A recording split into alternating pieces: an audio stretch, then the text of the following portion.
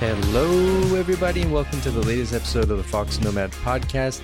Yet another sort of bonus episode of the Fox Nomad Podcast, because today we are talking all about WWDC, recapping Apple's Worldwide Developer Conference, both from the user perspective as well as my perspective as a developer, someone who develops apps. We've got a guest today, Brian Selcik, who is kind of our Fox Nomad Podcast iOS guru. So he's here. Just a couple of things before we get to the interview. I wanted to mention that Brian did write a guest post recently on foxnomad.com all about moving to Chicago for college. And if you are moving to Chicago for college or know someone who is, or maybe your kids are, it's an article I think it's worth checking out. Plus some good recommendations for cafes, places to work, for whether or not you're a student or not, if you're a digital nomad or you're just working from home now, because a lot of people are, and you're looking for some cafes to maybe get some work done when things open up, then the article has a lot of good information in there as well for that. So just a quick kind of primer on WWDC. Basically, WWDC is Apple's developer conference. It's really focused on software and not so much on hardware. They announced new things that are coming out for iOS 14, for the new iPad OS, for Mac OS, and so on. So it's really, the first day is a keynote of about 2 hours that makes all these different announcements. And then throughout the week, they have these developer workshops, which basically brush developers up on implementing some of the new features that were debuted in the keynote, maybe giving suggestions, and there are these one-on-one sessions as well, suggestions on all kinds of things, working with developers on how to make their apps work better with the new features, work with the App Store, marketing, and so on. So there's a video up on YouTube now that I made that recaps WWDC, the highlights, because it's hard to kind of get really into the weeds because it's 2 hours of announcements. And there are a couple of different things that are in that video, as well as we're going to talk about with Brian, that weren't mentioned on stage at WWDC, but I've gotten to see now, both through these workshops, but also just going into the weeds of what's new in iOS, because there are public betas now out for iOS that you can try. So you can actually download the beta, which for most people I don't recommend because they're not really production ready. So they tend to be a little bit buggier. They tend to have some issues. So I don't recommend that you download the public beta unless you are just a super fan and you don't mind things maybe not working completely properly on your iPhone, but it's out there, and it's out there if you're testing, developing, or just reviewing stuff on YouTube, which a little bit of, or just a little bit of both, that works as well. So I hope you enjoy this. We take a real deep dive into what's coming up for Apple in the rest of the year, recapping WWDC. So I think the best way to start is to your overall impression from just what did you think? This is the first time they've done it online. So I kind of loved it. I think they should start doing it like this. I think going around the park in the way that they did it was really fun. You got to meet a lot of different people, most of which you kind of already knew. But I really enjoyed it this year. It was like a movie that was already made. There was no, I don't know. I really liked how it was done. It was very entertaining. And the actual content, of course, is the most important thing. And I am really excited for all these huge updates for Apple. I think they just continue to make all of their software better and better. And I hope that it turns out to be just as amazing as they have presented it, because it seems pretty good. Yeah, I'm excited. Yeah, so I guess for people who don't know, it's WWDC is the Worldwide Developers Conference, which is kind of unusual for conferences, because developer conference is basically the people who make apps and applications. It's who it's for, really. They don't usually drop new hardware. They've done it in the past occasionally, but it's kind of, because it's an Apple event, normally a developer conference shouldn't really be a big deal unless you're a developer. So basically for us, on the people who develop apps, it's kind of, we get kind of hints coming up to WWDC in updates to Xcode, which is the program you use to write iOS apps. And then WWDC is when they go, here's what's coming up in iOS 14, the new iPad OS, and so on. And what a lot of people don't know is to go to WWDC, you have to apply, and then you have to pay $1,500. So it's basically you have to apply. I don't know what their selection process is, and then you have to pay to go there. So it's kind of nice that they did it online. Yeah, yeah. And the transitions, like the video was just like developer conferences are supposed to be boring, but this was actually fun to watch. Like pure visually, yeah. Yeah, no, it was really fun. I did not know you had to pay that much. It's crazy. Yeah, and I was hoping to go this year. I was like, oh, maybe this will be the year. I mean, obviously that was last year. I was like, I should probably go. But I kind of like this better because you can digest everything. And then it's like, boom, like I put out a video yesterday, highlights of WWDC, and see everything, and it's good. So yeah.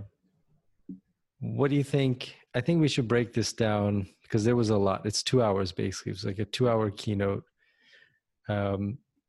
And Apple just, and I'm all over the place, sorry, but Apple just put out a video recapping day 2, and then they pulled it after 13 minutes.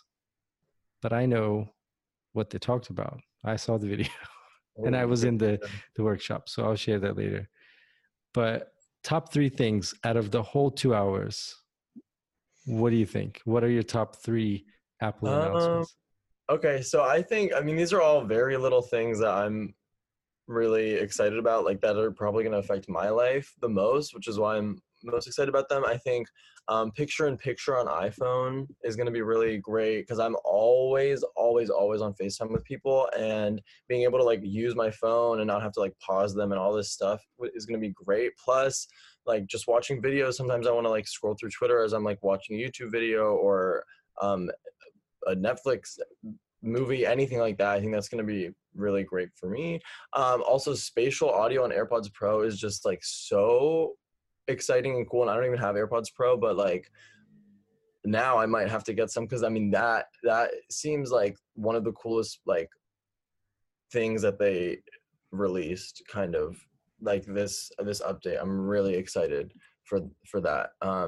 And then another thing that I think is going to be like really beneficial for like a lot of people is like the app clips thing. I think that's really awesome because a lot of times like I'll find myself at like a coffee shop or I'll like be wanting to rent a bike or a scooter in Chicago, but like it involves an app and you have to like load all your information. You have to like make an account, and I'm like standing on the street, like downloading an app, putting in all my information, like taking like 5 minutes, just like standing there waiting to rent a bike or whatever. Whereas now, hopefully I'll just be able to like tap my phone, get like enough of the app, and just be on my way. So I think those like 3 things they're pretty small things, but those are what I'm kind of really excited for.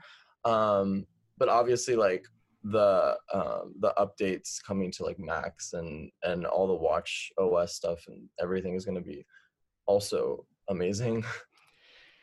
Yeah, so my top 3 is similar to yours. I think picture-in-picture is probably like, it's just so useful because I just watch YouTube. Like it's just running on my phone all the time. Like I listen to podcasts. I usually watch the clips and all that stuff.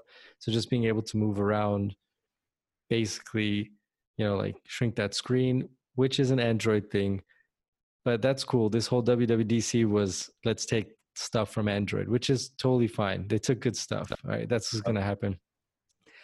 Second thing for me is the spatial audio, which is basically they're using software and some of the hardware in the AirPods Pro to basically create the effect of surround sound. And like for me, when I was at CES earlier in the year, I went to Jabra, which makes microphones and headphones. They had this booth. And what they would do is they had an app and they would play like different tones through some headphones. So your left ear, right ear, and you would tap what you could hear and what you couldn't. Obviously, if you couldn't hear it, it would just go on to the next thing. And it would create this like profile about your hearing, like how your ears work. And everybody's ears, it's based on age, gender, what kind of stuff you listen to. Everybody's got a unique sound hearing profile. And what it does is it it calibrates whatever you're listening to those, headphones for your particular ear. And the difference, I could swear that they had just cranked up the volume and turned up, like just made it sound incredible. Like the difference was massive. And this is Jabra. They make microphones, they make hearing aids, so it makes sense that they would do this kind of stuff. But I'm guessing Apple now, and they were doing this with headphones that were like $100. AirPods Pro 2 is probably coming out. I mean, they're earbuds, so it's not this, the quality is like not a huge difference, but I would like to see what that sounds like using Apple's basically software and hardware. I think it's going to be amazing. Yeah. I'm sure they're going to do it very well. And I actually think like they do something similar like that, like the testing. I was like looking it up because that's like, again, one of my favorite features that they released. And I was looking it up and it said they like mentioned something about like the fact that you're going to sort of like have like some sort of oral testing, like to check and I guess to calibrate, sort of similar to Jabra and how they did that. So that will hopefully make it even better and like more specific to the user. Yeah, I think a lot of people don't realize, like when you get like Beats, for example, are super bass heavy. And so headphones sound different. I mean, not all sound that comes out of headphones, it's just calibrated different. Like Beats are super bass heavy specifically. Like they want to create that kind of sound. The ones I'm wearing right now, the Audio Technica MX50 MXT, they're basically super flat. They're there for editing audio. So sound profile is as kind of pure as it can be. So it doesn't sound great, but like you can hear very detailed stuff. Yeah. So the spatial audio, and they were demoing it. Like if you're watching something on your iPad and you turn your iPad sideways, then it's going to make the sound seem like it's coming like to your left or your right or whatever, which is pretty cool. Crazy. And that's the kind of thing you can do when you're a software company and you also make all the hardware, which kind of leads me to it's a tough one, but I think the third biggest announcement was Apple is going to now start making their own chips. Yeah. Which there are a lot of, it's basically a huge change. And I think what a lot of people don't realize is what that change is going to mean. Mm-hmm. But people were talking about like performance, it's going to be faster, like more efficient, but also means you're going to be able to run iOS and iPad apps on macOS natively. Like, so can't use Snapchat on your MacBook right now? You're going to be able to with this new chip architecture. Yay. Yeah, it's going to be amazing. It's just like built for their own devices. Like there's going to be no way that anyone else could do it better. I mean, it's just going to like, the ecosystem is already amazing between all devices, but now like it's going to be just like one seamless system, and it already kind of is. So I just like can't wait for this change. Yeah, because when you make your own hardware, like, everybody knows like Windows can run on a whole bunch of different types of machines. And then macOS only runs on laptops, basically, Apple laptops. And when you do that, you can just fine tune the software to work as well as it possibly can with the chip. And it's like the iPhone. It doesn't have the most memory of other flagship phones, like not even, I don't want to say not even close, but if you look at the spec sheet, like an iPhone isn't the fastest, it shouldn't be the fastest phone or have the most memory or anything like that. But because Apple makes the chips in the iPhone and the iPad, they can tweak the software to run perfectly for it. They don't have to worry about making it run with the Samsung phone and a Huawei phone and whatever. Like they can just tweak it. They also make those chips are also really fast and very cool. And I mean, cool in the literal sense that they don't produce as much heat as an Intel chip. And so that's going to mean, I think the laptop that's going to see the most gain out of that is going to be the MacBook Air. I think the new MacBook Airs are going to be really fast. Yeah.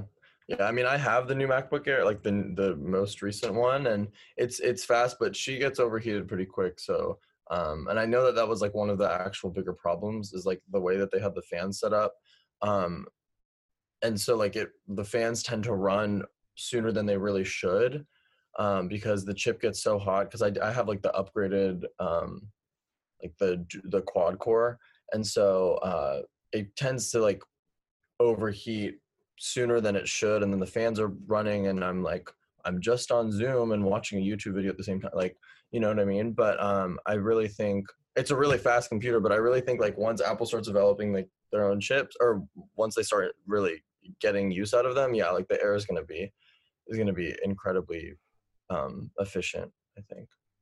Yeah, and they said so they still have so basically Apple now uses Intel chips. I remember when they were using PowerPC in 2000, I think 5 is when they switched, 2005 or 6. And so then they moved to Intel, and that was a huge deal because then you could basically run, you could load like Windows, for example, on Mac machines. That was a huge deal at the time where people were running parallels and dual booting and all that. But this is an even bigger change. It's an even bigger change because now they have the phones ecosystem, the tablet ecosystem, plus I think Tim Cook said, oh yeah, we still have a couple of MacBooks with Intel chips in the pipeline that are coming out by the end of the year. So they're going to have to support Intel probably for 4 years, like they did with PowerPC. Yeah. But I'm going to guess a little bit longer than that because Because I mean the Max lasts so long, so unless you're like a techie or someone who really needs the most updated computer, people aren't going to really upgrade until they need to. Because I'm sure most people aren't going to even really know or understand like what them making their own chip really is going to mean. So yeah, I think the average consumer is not going to care. Like in terms of they're not going they don't I would say most people probably don't care or won't understand what the change means. I think the biggest thing they'll understand is I can now run iPhone apps on my Mac, on my new MacBook whenever the first Intel Silicon chip comes out. yeah, Which confused me. Is it silicon or silicon? Is it the same word? But I noticed that they were very specific to say silicon. Everybody said that. So I looked it up, and I think you can say it either way, but it's clear that Apple wants you to say silicon. So great. Silicon it is then. That's what Apple wants. but for something that users will care about more, I think widgets on iPhone on iOS 14 is one of the bigger things. Yeah. So you can now create these widgets, and you can create widgets smart stack. So you can create widgets that'll change. And basically, what a widget is it's like it's almost like well, how would you describe it? A widget. A mini version of the app that shows like just the most important stuff that you can like access without opening it, kind of. Yeah. So imagine if you have an iPhone now and you've got 4 apps. Combine those into one. So we're talking about the size of like 4 apps combined into one. And then imagine the weather app, which is a good example. And then you've got your little sun with a cloud in there, the temperature, maybe the 3-day forecast or something like that. And if you do, stocks is another one that they used as an example, fitness, tracking, heart rate, that kind of stuff. Music, photos, yeah. So you can do a lot more with these widgets. Again, Android thing, but totally cool with that. It's fine. Yeah. Yeah. I think what a lot of people I saw on Twitter, actually a lot of like my generation people that like didn't go to WWDC or anything. I think a lot of them thought like that was what their new home screen was going to look like, and they like had to choose it. And there was some complaining going on, and I was like, no. Like, you don't have to put them in if you don't want them. But they're really cool. I don't know why you wouldn't want them. Like some of your favorite apps, I'm sure that you go to all the time, like especially like music and fitness and things like that. Like, why would you not want to have a widget for that? It's going to just make the iPhone even more customizable, which is pretty much an Android thing because they've been able to do that for a long time. Yeah, and if you look at like an iPhone now, like iOS 13, it's pretty dated. Like it looks pretty much like the first iPhone, really. I mean, there's not that much difference. You know, the icon, the apps icons are just they're just there, static. You can't really do much with them, and you know, it's not as useful. Like we all pick up our phone like a million times a day, so it's really useful to just pick it up, see the temperature or your calendar notifications or whatever, and have that just kind of there on that screen. And then now you've got video and video. Siri doesn't take up the whole screen anymore. You can't use the screen when you call up Siri, but she doesn't take up the whole screen. And phone calls don't take up the whole screen anymore either. Why was that ever a thing is my biggest question. Why has that been a thing until now? I mean, like, seriously, the amount of times I'm like, look, I just don't want to talk to this person. Let me just like let it ring. But I'm just like sitting there waiting, continue whatever I'm doing. Now I can just swipe it away or whatever. But yeah, that'll be so nice. And Siri, same thing. Like I really would use Siri on my watch more than my phone if I needed information, because I would be doing something on my phone and I'm like, well, if I use Siri, I'm gonna like pause whatever I'm doing for like 15 seconds, which like doesn't sound that long, but you know, if you're just trying to check emails or text someone back or something, like, you know, it's just going to make it so much nicer and more seamless.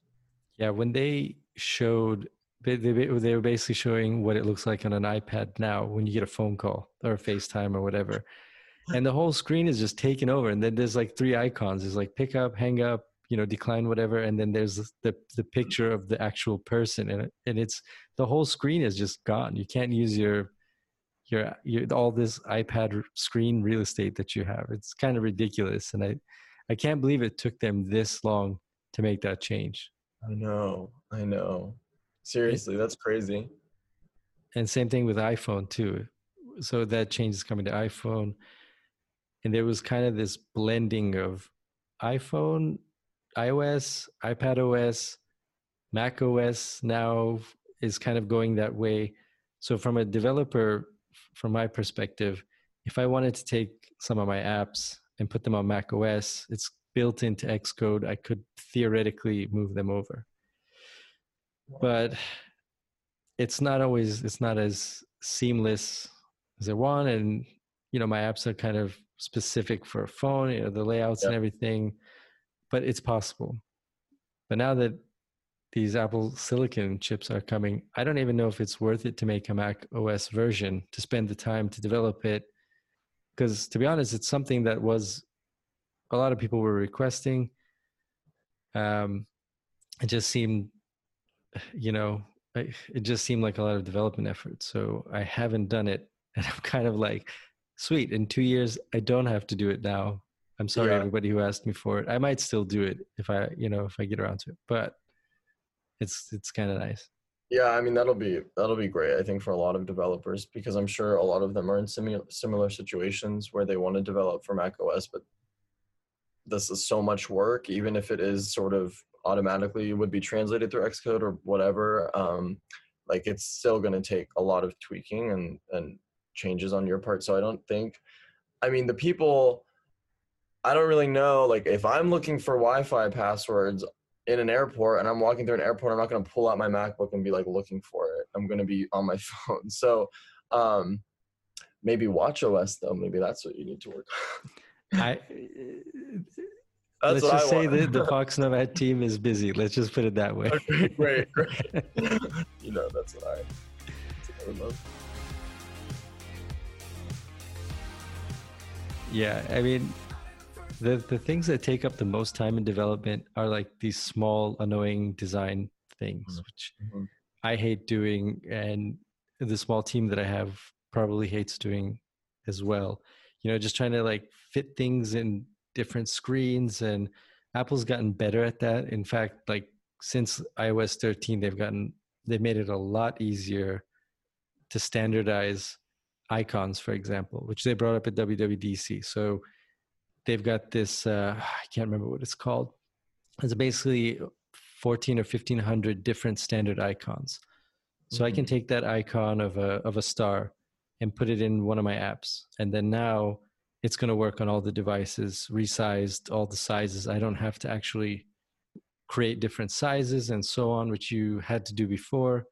So Right. it makes it way easier. And I think they're making these things easier for developers. It's not always seamless, and Apple is not always the easiest to develop for, but surprisingly, their back end of the developer portals and stuff, not very straightforward for developers, but it's getting easier. Yeah, I think that's super important. I mean, all of the things that developers develop, like all the apps and everything, are just so important. And I think like it was a pain from everything I've heard, a pain, especially like once the what's it called, the little like the Nook, what's it called, the thing in the The like notch. the bezel, yeah, the notch. Like once that was developed, I knew that was like a pain for so many people, and like developing like a version for iPad and all the different iPhones, and just so I'm hoping like they start to just really, they seem to be starting to prioritize like how to make it easier on developers, because in essence that's like kind of all of what you get an iPhone for, all the apps, and like I don't know. Yeah, and they seem, I mean, I can see it on the back end. I can see kind of stuff that they're doing to make it easier for us to actually develop apps. And I think I said in the video I made yesterday, trying to resize an icon or a screen or something is so painful. It's just so boring. I think things that have to be done. But the less time you spend doing that, the more you can actually make features and cool stuff that people actually want to use. And that's way more fun. And Apple realizes that too. And now they're switching chips. They know that they've got to make these transitions easier for developers. Yeah. So it's nice. Even like app clips should be fairly easy to make an app clip, which is basically like a stripped down version of an app. So you go into a coffee shop. I think there was a Starbucks. What do you call it? Like when they embed what's that called? Product placement. Yeah, there was a Starbucks product placement, WWDC. Gotcha. So you don't have to download the Starbucks app. You can just use this app clip by tapping your phone. So that's really cool. Mm-hmm. So there's a lot of interesting stuff. It's more Android-y, but from a developer's point of view, it's a lot more standardized. Developing for iOS is more standard, so it makes it easier over the long run. Mm-hmm. Whereas on Android, it's a lot more flexible. Like it's not as strict as to what you can and can't do to make something work, but it's not always. It has its own share of issues and stuff. So right, and I think like everything Apple does is just like it just looks better, it feels better, it just is seamless between devices, and I think that that's the one thing that really stands out compared to Android. I know like a lot of people love Android phones, and that's great, but I think like when most people, like the average person, like is just gonna love something that's seamless, easy to use, familiar, because who doesn't have an iPhone at this point, and just like I don't know. I just think Apple tends to do things like, even if it comes a little later, it just is better and prettier and like nicer and just is familiar to all Apple users anyway. So I think that's what's really exciting about like the widgets and the app clips and all these sort of Android-esque features. And like Android can drop these major changes. And to be fair to both Android and iOS, there aren't too many major changes happening in the last couple of years because both systems are pretty mature. Now at this point, they're really just taking little things kind of from each other. Yeah. And where the real changes are in their app stores. That's where you really add functionality to your phone. But in the past, Android could completely just come out with something that was different. It's so customizable. You could skin all kinds of different versions of Android. So there's a lot of ways to change, but that means it's not very consistent. The latest Android is, the betas are out. When will anybody get those? We don't know.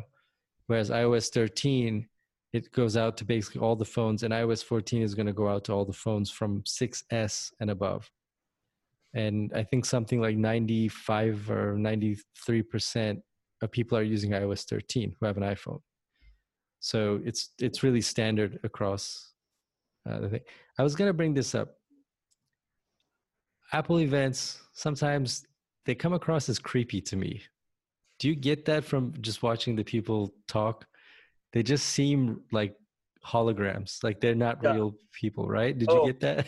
absolutely, absolutely. They're like literally like robots. It's crazy. I mean, it's just I guess they just like rehearsed everything down to a T because they were just like saying their lines like look, I mean, it was crazy. I don't know. But yeah, I know exactly what you mean. And just like the whole setup, it just seems like some sort of like dystopian like society. I don't know. It's crazy. But Yeah, it yeah. seems like they explain something and then they're, you're gonna, for example, now you can, in the next year's BMW, you can have add car keys to iOS 14 and get into your car.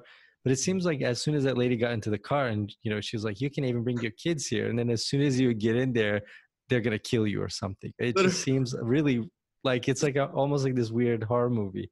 I know. That was. I remember that part too. I was like, oh god, that's scary. But that feature is amazing. The fact that you could just text a car key to someone, like, come on, that's That crazy. is that is pretty cool. I have to say. Yeah, it's gonna take again like a long time for that to become fully. I think in a lot of people's households, probably like honestly probably like a good decade or so because if the first car that's coming out with it is next year or later this year, whatever they said, and it's only one kind of car that's like pretty expensive, people aren't gonna like go and flock and upgrade their cars just to get that feature. But hopefully it'll become like available. I mean, I'm sure it'll become available on like so many more cars in the coming years. Obviously, that's what they said. But that's like a really exciting feature. I think that's awesome that you can just text someone a car key and they can tap into your car and drive. It's And you crazy. can limit, what times somebody, like if you have kids is a good one, what times they can use the car. I'd be interested to see how they manage the security of that. But for people who are listening, pretty much you have your wallet on your phone anyway at this point, so the security that's there, if it's good enough for your financial details, it's going to be good enough for your car. And Yeah, it's going to be a lot safer. I'd say a lot safer, but a lot more secure than actual car keys, which you can lose and drop, and someone can, just steal from you and all that right. kind of stuff. So I uh, agree. I'm looking over my notes. I'm going to jump around. Yes. I did make a note about the app library, which I think didn't seem to me. It was so the app library. I should explain these things before I go. The app library is essentially what it lets you do. Actually, there's two things. One, most people have pages of apps, 3, 4, 5, however many pages of apps. And as they pointed out in WWDC, you never get, most people don't go past really the first page or the second page. So you can now hide all those extra app pages. Okay, cool. App library is essentially an automatic grouping of your apps. So I think I took a screenshot. It was frequently used.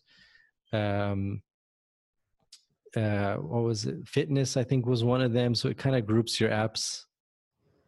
It's Cool. just sort of automatically, which it seems like a great way that you just have a bunch of apps that you'll never remember that you have on your phone. It seemed to me. It didn't seem that great.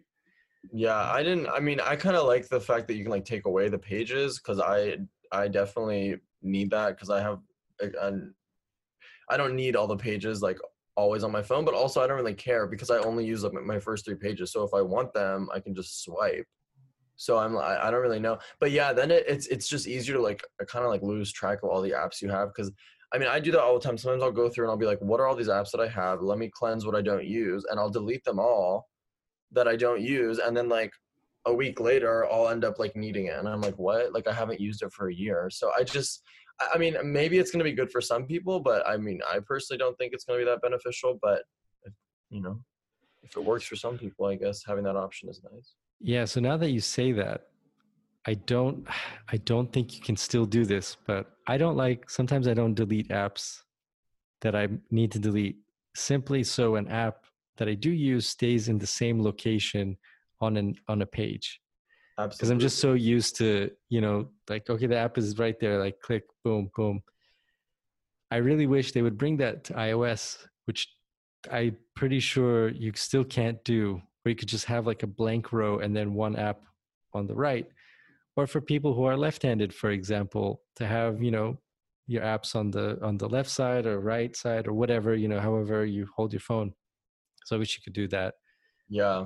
And That they I totally agree. Like there are apps that are on like my first page that I haven't opened in like years because I just have it all laid out in a way where I know the apps that I use, and if I would really want to delete it, I'd have to find one that I can replace it with that matches the color because my pages are color coordinated. So see, that's nice. And the widgets too. You can't place a widget in the middle. It either has to go on the left or the right. You can't place it in the middle of your apps, you know, which it's like, come on, Apple. It's like, you're right there. Just go all the way. I know. And I I don't know. know why they would do that. From a technical point of view, there's no reason that they have to limit that. It doesn't make any sense to me why. Yeah, same. I don't know if they're trying to like.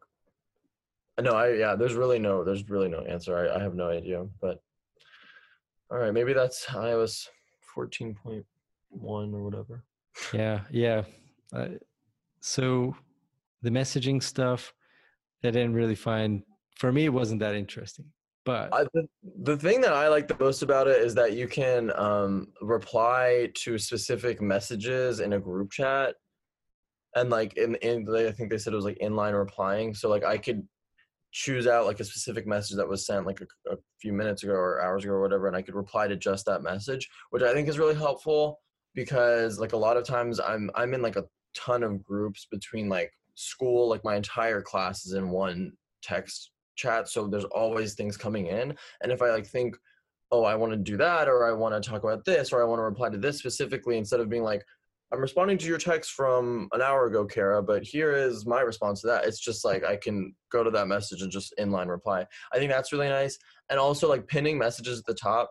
I mean, that's like fine, I guess. I don't really see the need for that because I'm like, if those people are people you text all the time, then like they're already going to be on your like top whatever, like 7 or 8 or 9 or 10 messages that you can see when you open the app. So I don't really think that's that important, but it's a cool option to have, I think. so you mentioned it earlier, so I think this is a good question. I think we can break this down generationally. Mm-hmm. You know, I'm kind of, I'm a little bit older than you, Brian. And then I'm going to go 20, 30 years in the future. So I have kind of a theory as to how 60-year-olds using iPhones are going to react to this. Mm-hmm. What I think we kind of, you and I kind of agree on the most interesting parts of iOS, I think. And to be Yeah. honest, there wasn't anything like groundbreaking or anything earth shattering that they announced. Mm-hmm. And I think Apple, like you said, makes these tweaks so that people don't get that it's consistent. It's just easy to use, and they're just going to make it as efficient as possible. Someone tweeted me the other day, like, "Hey, you haven't changed your website in 8 years. Why?"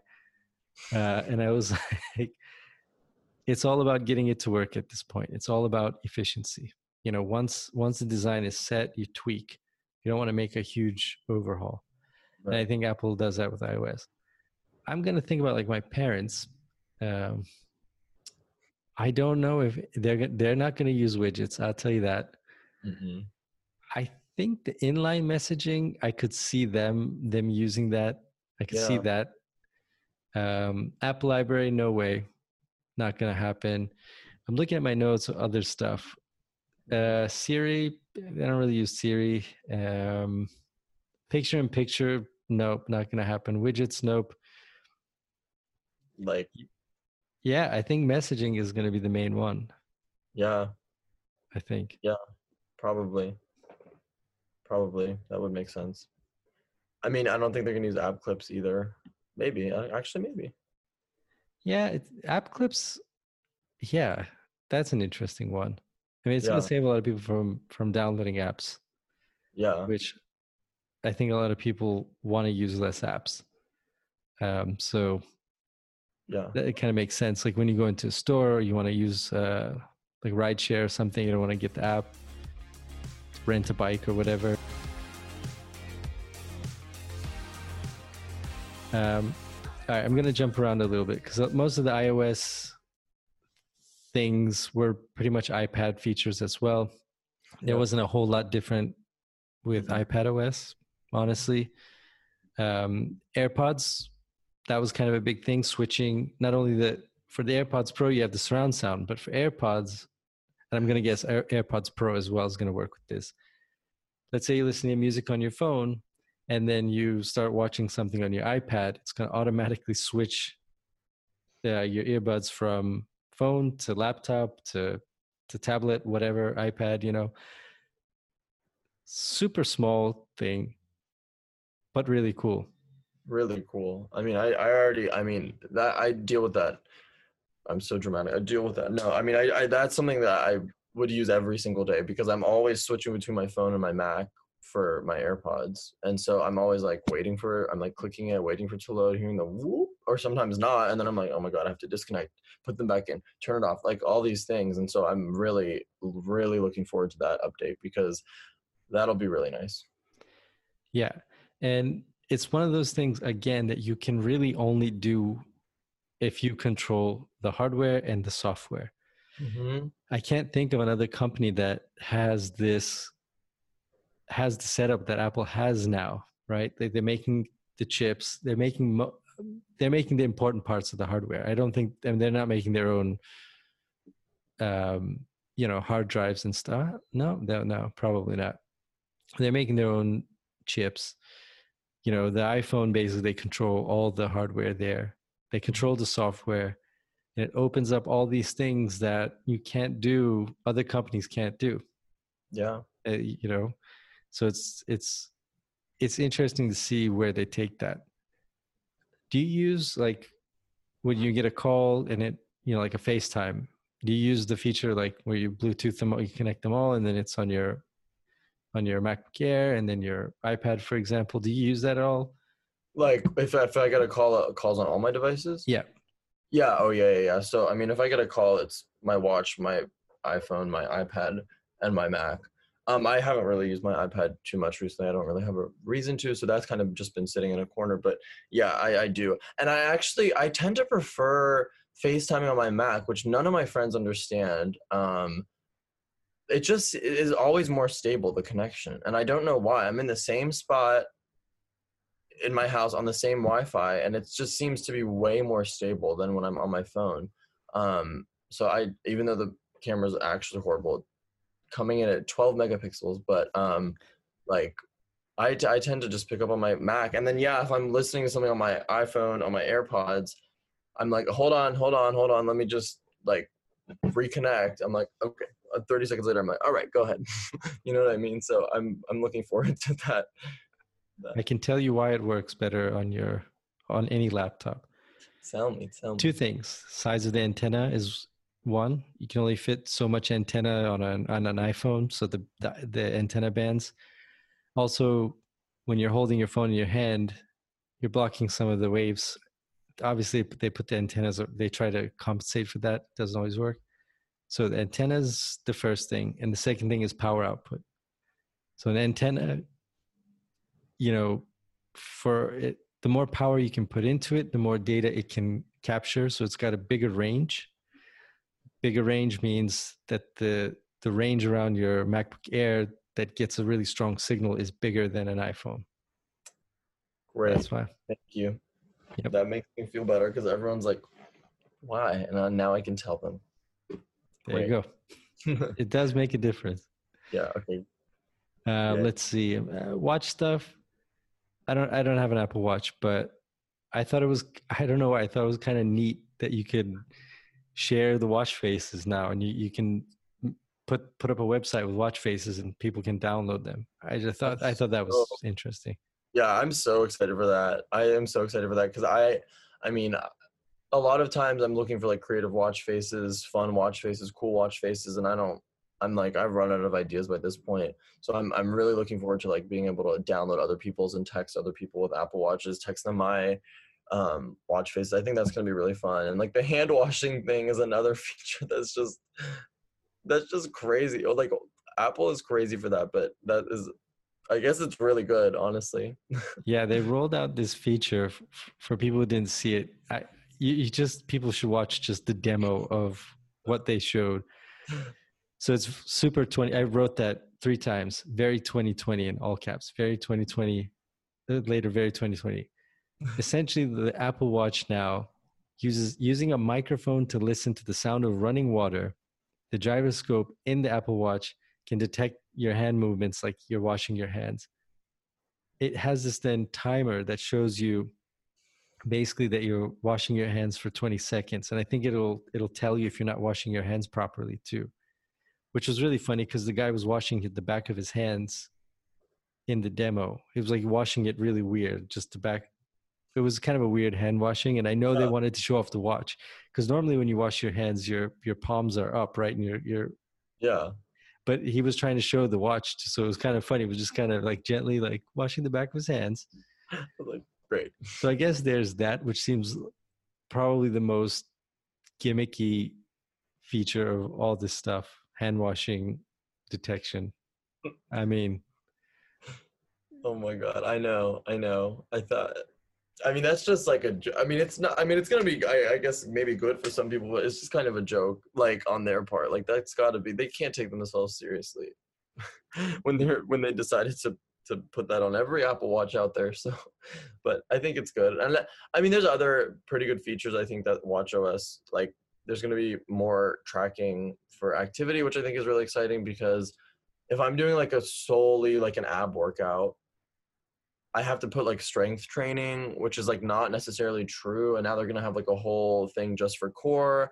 And I think they made a whole thing about like recognizing different styles of dance, which obviously I'm very excited about. So so like that'll definitely be, I think, some good updates. Cause like for instance, like in ballet, like I'll start my dance thing, my like dance tracking, but like if my hand's on the bar half the time, or if I'm holding a position and I'm still working super hard with the rest of my body but my arms aren't moving that much, then it's like it is not really accurately tracking. I think it doesn't think I'm working as hard, even though it's like checking my heart rate and stuff. So I think like being able to like fine tune like what you're doing will be very exciting.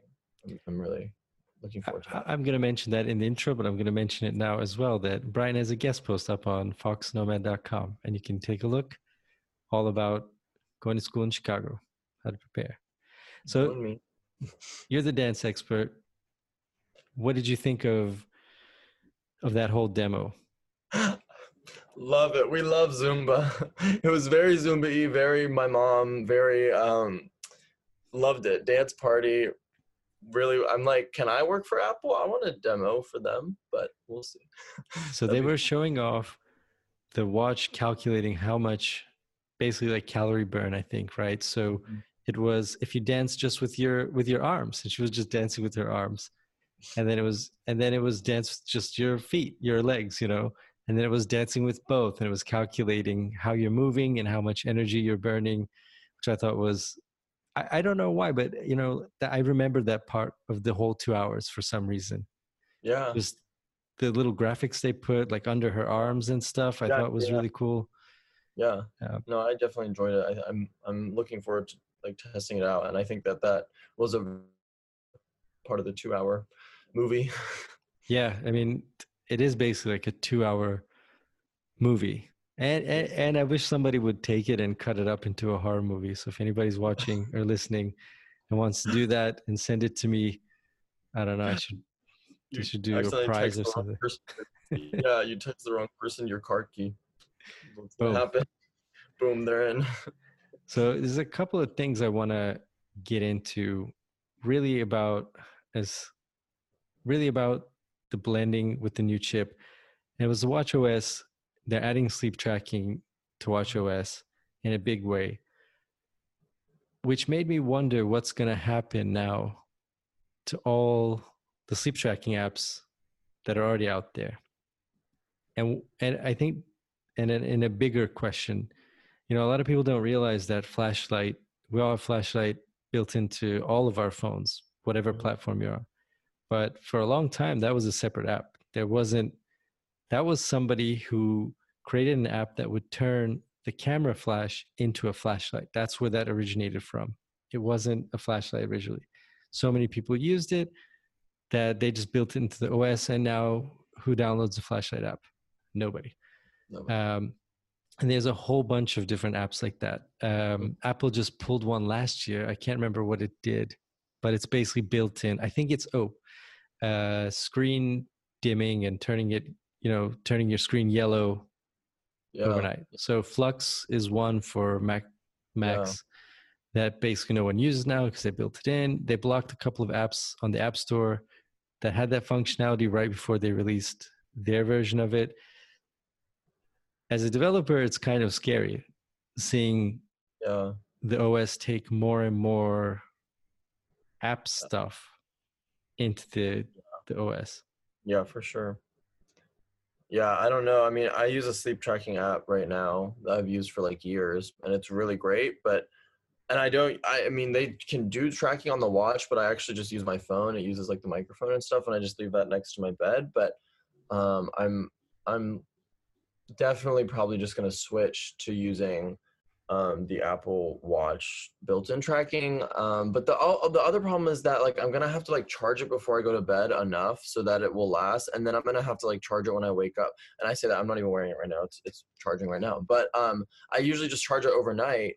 But like now I'm gonna have to like charge it before I go to bed, and then also charge it when I wake up. So that's another thing that I'm like, well, maybe I'm just gonna stick with my iPhone app. I don't really know. Also, like, this is so like germaphobe of me and so very 2020, but like I would have to like switch my watch band before going into my bed with it, because it's gonna be like I'm like the band that I use, I probably sweated, like I'm maybe like touched something outside of my house and stuff, and I don't want to like sleep with that right next to my face. So gotta get another watch band for bedtime. But yeah, I use a sleep tracking app on my phone. I don't think I could sleep with the watch on.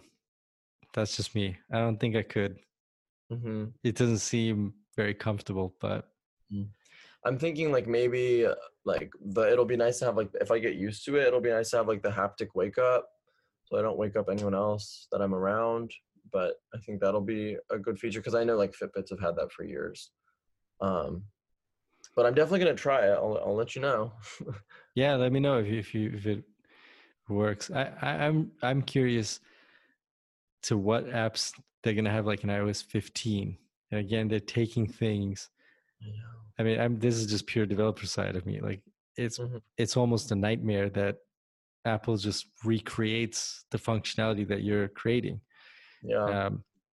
Which is why most of these apps, like sleep tracking apps, usually they have a subscription model so that you can upload your data or track it in certain ways. So, they're trying to basically monetize the user base in some way. But I think that's why there's a shift to subscriptions, honestly, because Apple's really pushing that for developers as well. That's a big thing.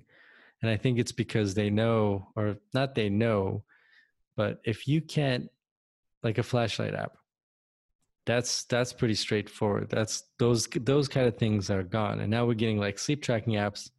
Probably for Apple users, I'm going to say most are probably just going to end up using their watch, I'm going to guess. Yep. And it's probably going to come to the phone too, eventually, right? It would make sense it would build it in. So, yeah, I think it's interesting. I would love to see what those companies are going through and how they're trying to figure out what to do, how to kind of, I mean, it's not like they're immediately just don't exist, but how they're going to adapt to that. Like, yeah, and keep customers and stuff. So it'll be interesting. So I'm looking through, I do have a bunch of notes about this Universal 2, which makes it easy for you to move from your apps, macOS apps, from Intel to Apple Silicon ARM chips. And they said most developers it's going to take just a couple of days to move their apps over, which it's not. Like when I heard that, I was like, nah, it's no. If you got like they were like, yeah, we've been working on this with Microsoft for months. Okay, granted, huge company, huge like Excel and stuff. Those are big programs. Yeah. But for like indie app developers, I think it's going to take longer. It's not going to be as smooth as I think. And then they brought up Rosetta 2, and I still have nightmares about Rosetta 1. And Rosetta is basically when they switch from PowerPC over to Intel, you would have all these apps that only work on PowerPC chips. So you have to develop your apps, applications, whatever it is for the chip it's running on. That's true of any system. A lot of people don't realize that. And so when Apple had these PowerPC chips and they switched to Intel, they developed this Rosetta. So you would, basically run your PowerPC app on an Intel machine with Rosetta, and it was really just janky and like didn't work properly. And it basically just, you were like, yeah, I'm just going to get a new MacBook. So, but I'm glad they have those things, and maybe they'll do it better around. I mean, it's been 15 years. So, maybe it'll be better around this time. Yeah, for sure. I think it's good that they've are working with Microsoft. I mean, at least for their apps, and seeing how that translates on such like a major like scale, because those are huge programs that are so important. So hopefully, fingers crossed that it's a lot better than their last. I'm excited to see my apps running on a new MacBook Air or something. Like I just want to see what that's like. So I'm going to be first in line to get one, at least just for testing and stuff. For sure. And I don't have any macOS apps, which right now I'm like, okay, good. I'll just wait. Yeah, I would just wait. How are you? So this whole week, just wrapping it up, there are developer sessions. A lot of people don't know about that. Most people who aren't developers don't know that you can basically try to schedule something with an Apple engineer about widgets. For example, let's say you want to make a widget for your app. Then they'll set 15 to 55 minutes, I think, and explain stuff to you in a one-on-one session, which is really cool. Very, very helpful for developers. And those basically get booked up within about 5 seconds, all of these sessions that are going on all this week. So there are those, and there are different workshops. And they posted something, and unfortunately, by the time I edit this and the episode goes out, probably everyone will know about it. There were a couple of other features that they were demoing in one of these workshops that I'm going to tell you about. One is during a call, you can draw on your screen now. So you can draw things, or using, like, you take a photo, you know how you normally put your finger on the picture and you want to like circle something or whatever. Well, now in iOS 14, you can do that without touching the phone. They're using basically what they use for face detection, so you can draw or type on your phone without actually touching it. So that's happening in iOS 14. The internet cut out, but we were just wrapping things up, talking about the workshops, developer sessions, the use of not being able, not having to touch your phone or iPad, for example. I'm going to guess come to iPad as well. Well, actually, it probably won't work on the iPad because it doesn't have the Face ID sensors. I'm guessing it uses the Face ID sensors for writing. But if it was on the iPad. The Pros have the Face ID, right? Or no? I thought they do. So I don't think any of the iPads have Face ID. Well, but the Pros don't have fingerprint. Good point. I'm pretty sure the Pros have Face ID. I'm pretty sure, but we'll fact check. Maybe I don't know. I think they do, because I remember going to the Apple store and looking at the Pros and doing Face ID for fun on them, because I was like, this is big. Yeah. So, well, if they do, that means that you're watching a show or YouTube and it's on your desk, and you can just pause it without touching it, which I think is pretty cool. That's so cool. They demoed that for about a few minutes, and then they just cut it off. Video is now private. I don't know why. It'll probably come up by the time the podcast goes out, which is going to be, well, as far as anybody's concerned now, but it usually takes about 24 hours to get them up and edit and all that stuff. Let's see.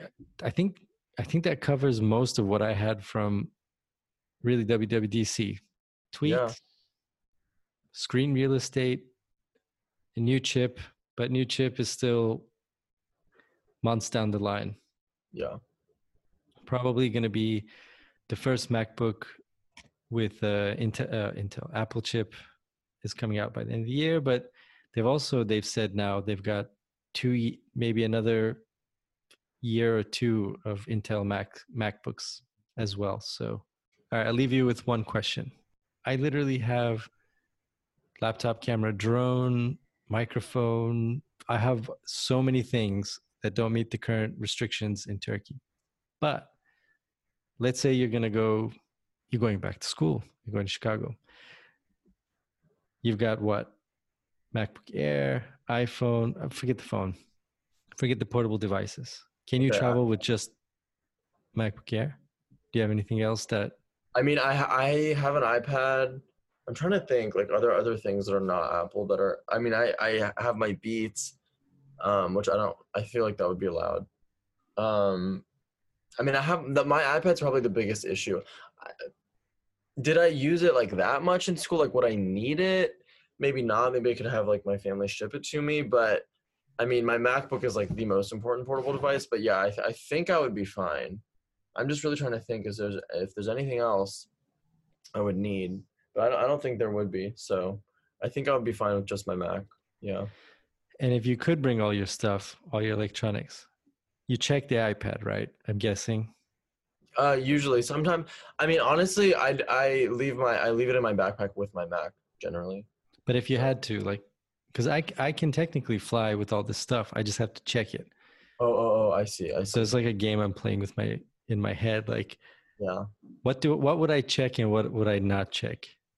Yeah, I would check the iPad then. I mean, I'm probably checking a bag anyway, so I would check the iPad with it, and then hopefully that would be fine. Yeah, that's probably what I would do. I came to the conclusion I would check the drone. Okay. Check the drone. Now, I could check the microphone.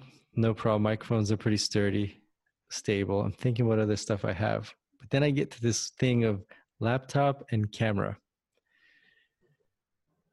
Camera, like a lens, like I can't check it. Like I just can't, and I'm just assuming nobody steals stuff because I've had things stolen out of my check bags before. So I'm paranoid about it. Yeah. So, if I'm going to place something in the middle of my bag of a suitcase, whatever, it's got to be in the middle. It can't be really on the, you don't want it touching on the exteriors. So I don't know. I would have to take the camera with me and check my laptop. That terrifies me. Yeah. Because not only like it doesn't arrive broken, but the damage that it would take, that might be something that just gets just a little bit out of place. And then a week or a month later, you've got issues now that you don't realize where they came from. So not worth it. It's not worth it. Oh, that's crazy. They should not consider a laptop. I mean, I guess they have to, but that's crazy. I don't know. I would be more fine with them telling me I can't check a bag. I just bring like 3 shirts or a shirt or no, I don't even care. I'll just buy all my clothes when I get to my destination. Like I don't care about that stuff. My electronics, I just can't. At least WWDC survived 2020. Came out better in 2020, I think. Was nice. For casual people listening, I don't think it's worth watching if you're not a huge Apple fan. Not at all. I don't think any Apple event is, honestly. No. Nobody cares. They want the recaps. Yeah. But if you're listening to this at this point, you've gotten this far, you're a huge Apple nerd, and I thank you for listening this long. And I thank you, Brian, for talking Apple again. Thank you for having me again. It's fun. So we'll have to catch up again. iPhone September-ish. iPhone time. Yay. Flat edges. That's what's coming. I sure hope. Thanks very much for listening to this episode of the Fox Nomad podcast. Thank you, Brian, for being my guest. And I hope all of you have a good rest of your day, and I'll talk to you in the next episode.